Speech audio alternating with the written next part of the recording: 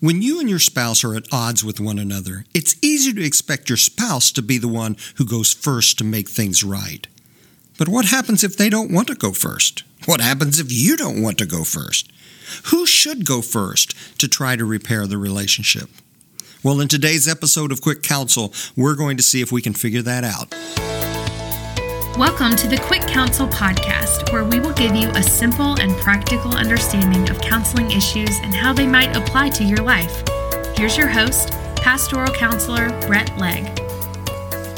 People who make art will tell you that the hardest part is sitting down and getting started. Going first, if you will.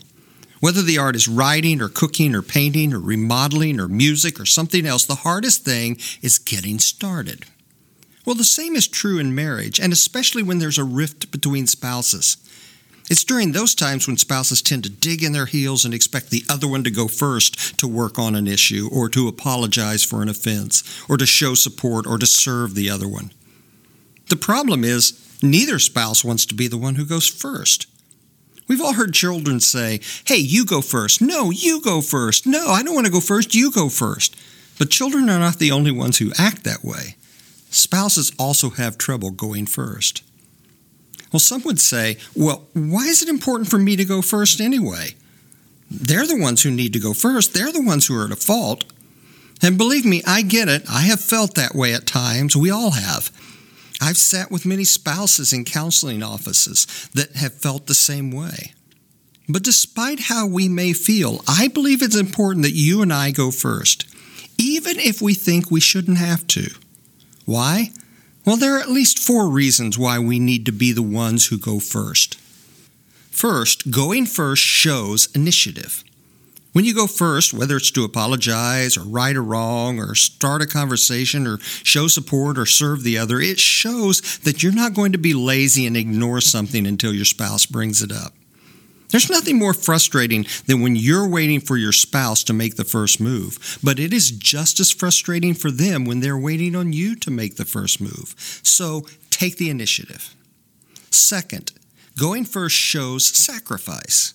When you go first, it shows that you're willing to sacrifice for the good of your spouse and for the good of your marriage. And this is important because words may say "I love you," but it's your sacrifice that proves it. Another thing going first shows investment.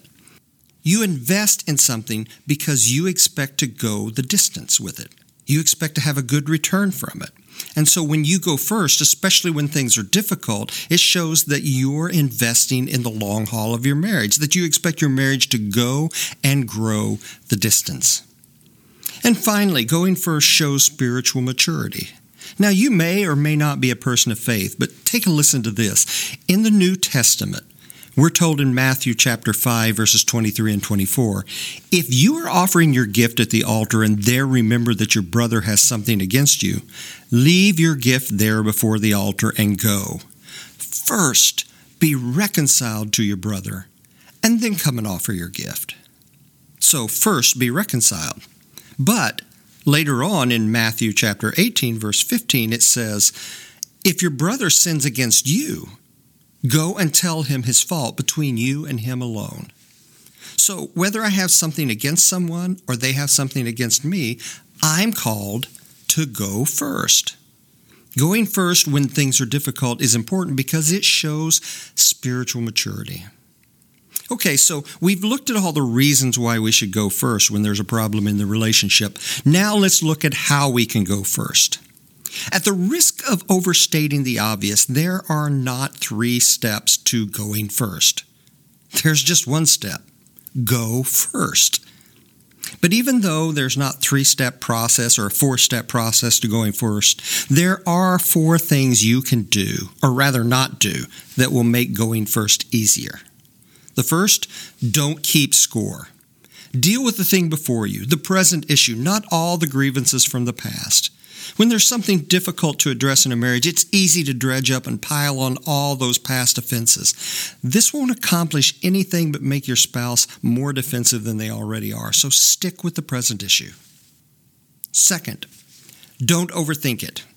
Too often when we need to deal with something difficult, we go through a silent mental chess game in our heads. We think through our approach and their possible responses. We try to figure out the best way to say something and the best way to approach them or not approach them. Don't do this. Don't overthink it. Just bring up the issue as plainly and as simply and as lovingly as you can. And then the two of you can work through it without second-guessing one another. Third, don't wait. It's always best to address things when they first come up. That's when both the issue and the emotions are at their smallest. If you wait to address it, you'll probably overthink it, like we talked about. And the longer you wait to address the issue, the more time you have to let your emotions and your frustrations ramp up, so that when you finally bring it up, you'll already be overly frustrated and your spouse will feel blindsided. Keep your accounts short and address things when they happen. You may think that's going to make matters worse, but really the opposite is true. And finally, don't be harsh or hurtful. Another ancient New Testament letter, the letter to the Ephesians in chapter 4, verse 15, says this. It says that we are to speak the truth in love. Try to speak the truth so that the issue can be dealt with, but do it in a way that is loving and upholds the worth and value of your spouse. In other words, focus on the problem, not the person. So there you have it. The reasons you need to go first when there's a disruption in your relationship, and some of the things not to do to make the process easier. If you want to make a stronger and better marriage, try going first when it comes to working through relational problems. Some of the best marriages are those where the husbands and wives are trying to beat the other to the punch when it comes to humbling themselves and doing what they need to address the difficulties. So give this a try and see if this works for you. As we come to the end of another Quick Counsel podcast, I want to thank you for giving us a listen. I hope you've heard something that will be practical and helpful and applicable to your life. Don't forget to subscribe and leave a comment or a review, and check out more helpful materials at brettlegg.com. That's 1 T, 2 G's. Follow me on Facebook, Twitter, and Instagram. Till the next episode of Quick Counsel, have a great week. Thanks for joining us today for Quick Counsel.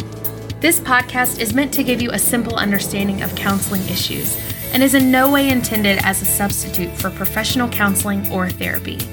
If you feel you need further help, please contact a local counselor, therapist, or physician. Thanks for listening, and we hope you will join us for the next episode of Quick Counsel.